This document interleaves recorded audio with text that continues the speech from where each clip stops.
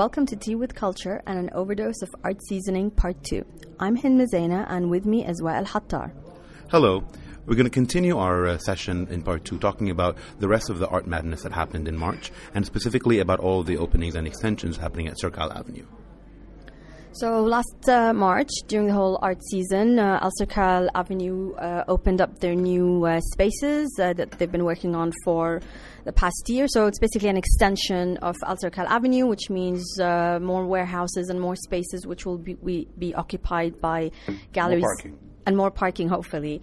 So during that week, really, it was just kind of showing us what the spaces look like. And they announced a few galleries that will move in, like Third Line and Jam Jar. And some of the empty spaces which were open were used to showcase a few installations. So there was a big... though actually I remember them using kind of the spaces in between as well, outside. That's true, yeah. There were two projects that were outside, part of Art Dubai's projects. There was the... one called Deep Earth Project, which looked like a dropped object from space. It was by Mehreen Mortaza. And then there's another piece by Maria Therese Alves. If you want, before we get into the details of it, can you tell us, because I think you went to the introduction talk about the whole thing, right? What did they talk about? I mean, there was a press release, a press announcement. I didn't actually go to it, but just following up on the talks after it, they announced, obviously the new spaces and which new galleries are going to be moving in. And there was kind of a lot of very heavy, PR-driven promotions, and lots of press were invited to have a look at the places. And there were talks about, that there'll be residencies, but there was no details announced. And there's a the word homegrown was used a lot, so it was all about kind of promoting homegrown talent. But I mean, till after that, nothing has really been firmly announced. I assume they're still kind of working on it, right? Well, I would think if there's big announcements made, I'd like, actual news versus we will be announcing later, right? Like, wouldn't you rather big news announcement? I guess, I mean, you get that a lot with wedding stuff, as in, like, save the date, hold the space. Yeah, I don't know. I mean, it's nice to see that the space is taking shape, but I did think there was a bit of over-the-top PR, and I think seeking international attention, which I found a bit odd versus, when there's nothing to share. Like, it's just really empty. A lot of it were literally empty warehouses. Yeah, but in any case, I don't think they're going to plan to open until end of summer, correct? Yes, I think maybe post-summer, so September, October. So I guess after that is when we'd get our big launches and actual statements. I hope so. I mean, but it's funny here with Dubai. There's a statement and then, a non-statement statement and then the statement. Okay. And the other thing about this was kind of a lot of comparisons, I think, to make people understand what Al Sirkal Avenue is. And I kind of noticed there was always this reference to, it's like the meatpacking district in New York, or like Shoreditch in London. And I just wish they'd stop doing that. That's something to do... Is it because it's inaccurate, or... because it doesn't make any sense? Both. I mean, the place... I just wish they'd kind of... It is what it is. It's empty. It's a real estate targeting commercial art spaces to come and rent their spaces. And without having this need to try to add some historical context from abroad. Like, I don't know why these references to Meatpacking District, where it has its own history, that there's nothing really to compare to in Dubai. Especially when you think Meatpacking District, you also think clubs and drugs and other unmentionables. Yeah, so anyway, same thing with Shoreditch. So I wish. All right, moving on. Moving on, yeah. But anyway, so that's kind of the overall sense of the new spaces. But again, after the whole art season ended, I wanted to go back and see some of the bigger installations that were out, because some actually needed revisiting, like Maria Therese Alves' work, which was quite dense, and there's a lot of reading to do. Was that the plants? The plants, the one about an investigation of history of human movement through seeds that remain dormant. Based on what But anyway, that's supposed to stay till end of June, right? All of them are supposed to stay. That's right, but when I went back, it was blocked off and there was a lot of construction going on. And then when I said, wait, how do we see this? Where like, oh, you have to wear a hard hat. And I'm not really interested in seeing any artwork wearing a hard hat, walking amongst a construction site. So that could be an art piece in itself. Isn't Hazem's work similar to that? Yeah, I think his piece was, again, I didn't get to see it properly because I was hoping to go back after the whole art season ends to see it, in peace and quiet, but I can't. And yes, I believe his work is related to construction or the history of labor. Sorry? We had some wasta. He did? I don't know. I don't know. So I did think it was a shame. So after the opening, where it was open and accessible, right after the whole art season ended, where, people have left the country, but what about people who are still, who are here and want to go and look at the work and they can't? Or they can, as long as they wear a hard hat. But anyway, I kind of just said, okay, you know what? I'll wait till after September and see what happens. Okay. Any of the other shows that kind of were I'm not sure if any of the other installations were, or did you want to highlight? I really liked the one by Manala Dawayan. She took she had it felt really immersive. So they're very big video screens, and it was imagery of driving, and there was sound, and it looked very monochromatic. Yes, I remember that one. So the lights it was very well lit, and that was good, and I would have loved to have gone to experience that again.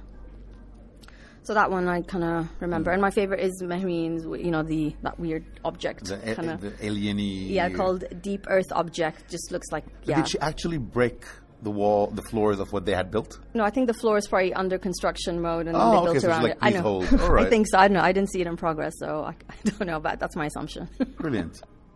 Actually, but in general, though, I have to say that because all the galleries opened up with these shows, and they had... I think for me, it's the first time that I think overall the gallery was super strong. They did bring the big guns out, and you feel not just for the Art Dubai or for the art season that was going on, but actually for us people living here, kind of to really continue what they've been doing for the past couple of years. Yeah, I agree. I mean, definitely a strong series of exhibitions by all the galleries at Circle Avenue. I mean, I think the season before it was a strong one as well, so that had nothing to do with any art season, and I thought that was a strong... they are definitely putting a lot of force behind their shows. And it's good to be able to say, instead of just naming one gallery that has a good show, that there are, many galleries, almost all at El Circle Avenue that have good shows. So that's quite an achievement, I think, in terms of engagement of art for people wanting to go and see art and buy, I guess. So what were your kind of standouts? Did you have any favorite exhibitions? I mean, for me, it's all about kind of the type of art that I like, and I'm always into the kind of the sadder, kind of broken-hearted one. And for me, the show at Lowry Shabibi, that had brought in Nadia Kabi Link to have her, I think, second solo exhibition at the gallery, and her work was breathtaking in a melancholy kind of way, because you look at it at first and it just looks pretty and delicate and clean and kind of, it pays homage to all these specific either religious iconography or just kind of contemporary artistic directions. But when you start reading about it, it talks about more of this macabre way of life and our human hate on hate kind of interaction. So that was something that drew me in. And then you can also find a little bit of that continue in the Carbon 12 show of Sadiq al-Fraji. No, that's Ayam, not Carbon 12. Sorry, Ayam showed Sadiq al-Fraji, which was also him looking back at I guess his life and leaving and more that it was also. Yeah, I mean that's the one show everyone's talking about. Definitely. Ali's Boat. No, but is that the title? Mm-hmm. Yeah, I mean, it's beautiful. It is heartbreaking, but it's one of those rare times where a lot of people are talking about it. Not many people will talk about one specific show and say how much they loved it and how much it moved them to tears, and they've told other people to go and see it, or they've gone to see it again. So yeah, I think up to now, so far it's kind of one of the top exhibitions in Dubai on my list anyway. And I did a talk with him as well for the radio show. Another one of the projects that Asr Kal is pushing. We can get into that one a little bit later. And another one, I guess, that was at least for me something good to catch was Grey Noise. They had Hussein Valmanash's kind of assemblage, which is his work from kind of the early to mid 80s, and that's a rare find for us, just because you get to see all of the delicate work that he has at the same time knowing that other galleries are going to be showing his contemporary work at Art Dubai. So that's a good, very intelligent way of looking at things, and again, he's one of those artists who does have a beautiful way of looking at life, and it's an opportunity to have gotten that. And anyway, a lot of these shows are going to stay for a couple of more weeks here in Dubai. So if everyone can still hear this, they can still catch it before it goes in mid-May. Yeah, some of the shows are still going on. I think a few others did end early May. Yeah, I mean, I guess my standouts, I quite like the Hassan Sharif exhibition at IBDE, but that's, I think, no longer there. And that one is really something to actually see in person, just because of the scale of some of the installations. So a lot of them are still extending it because there aren't going to be any openings till a few weeks. Some of them you never know; they could still be up. Yeah, but just check the website to double check before turning up, because I don't know when you're going to listen to this. So anyway, but back to the Hassan Sharif exhibition. There are images online. I think I'm hoping to write about it on my blog. But there's just these massive installations made out of magazine pages and one made out of dictionary, and just basically him kind of tearing apart an object that's very familiar to us and creating something new out of it. And I do love the way he sees the world. Yes, it's just you see it and you think, oh my God, is he like a hoarder? What is in his house and studio he space? Does. I've seen he calls it a supermarket where he kind of keeps all these little collectible things and keeps working on it. And that show also had some of his older work and these cartoons that he used to create for newspapers, and they're all in Arabic language, but it's amazing stuff from the 70s, but commenting really on the development of what's happening in Dubai. And if you read them today, you'd think they were made today. And just kind of, like I said, just making a comment on the fast-paced development happening here, or, kind of greed and consumption and capitalism. So it was really fascinating. My only one wish is I hope all of these cartoons end up in a nice book. Like, I really feel they're worthy of a book. We can always push that. We can. Maybe we'll go and have a talk to IBD. Yeah, and I guess finally that would link with there was another show we were talking about, which goes on with the whole consumption aspect. Yes, and at Carbon 12 there's an exhibition by Anahita Razmi titled, I hope I pronounce this correctly, Sharq Zadigi, which is a play on words of another Persian word called Gharb Zadigi, which means Westoxification, and with Sharq Zadigi it's kind of emphasizing the Eastification or East, and what does East mean and who's East, and I know she's quite playful with words and her exhibitions, and what you see isn't what it. Yeah, most of her work is always, even in the past, has been kind of this play on what you see, so not what you necessarily get. Exactly. I mean, the beautiful kind of video piece, which is just so elegant looking, and only once you put the headphones on, you realize it's just it's a woman wearing a black shimmery dress, and all you see is that dress with a black background, and so it's elegantly shot. But when you listen to it, she's just moving to all different variations of the sounds. So it could include prayer, it could include pop music, it could include chanting. And it was just quite funny, just, again, playing on what you see isn't what is in the obvious, and you need to kind of dig deep or read between the lines. I mean, it was the same with again, even kind of the backpack series, Middle East Pack. The Middle East Pack, yeah. and the clothes made in China, just kind of the really bad English, and just kind of reminds me of what you find in Karama. Yeah.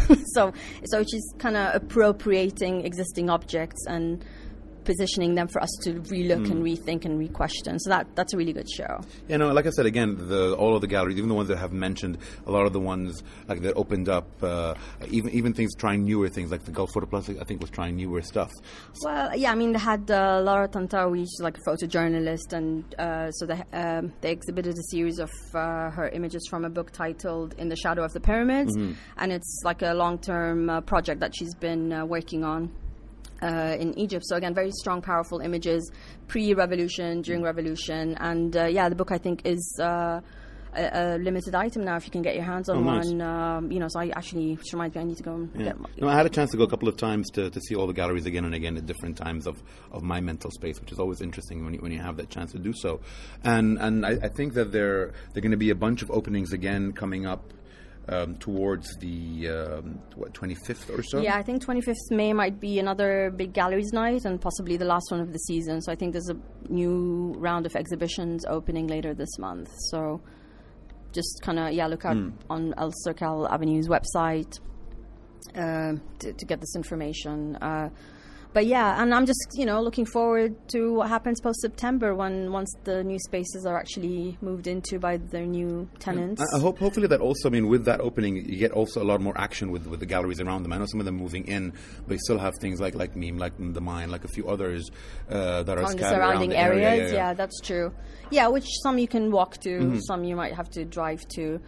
But it is a bit of an odd one just because Alcoz is not the most kind of friendly places to go to if you don't know how to go around it. You could easily get lost. But I think once you know where the galleries are... Sometimes you want to get lost in the city. That's the whole point. Yeah, but I don't know if you want to get lost where... Exactly. You don't want to walk around and suddenly, just kind of walking in the heap of sand and construction, and don't know where this ends. So I guess speaking of end. Yeah, speaking of end. So I guess that's it for now. We'll come back again with not part 3 though. Should we make it part 3? The Sharjah. Oh no, we'll make it a separate one. It's a separate. All right. Thank you for listening. Yeah. So this wraps up our art season of 2015 in Dubai, and tune in next time. Bye.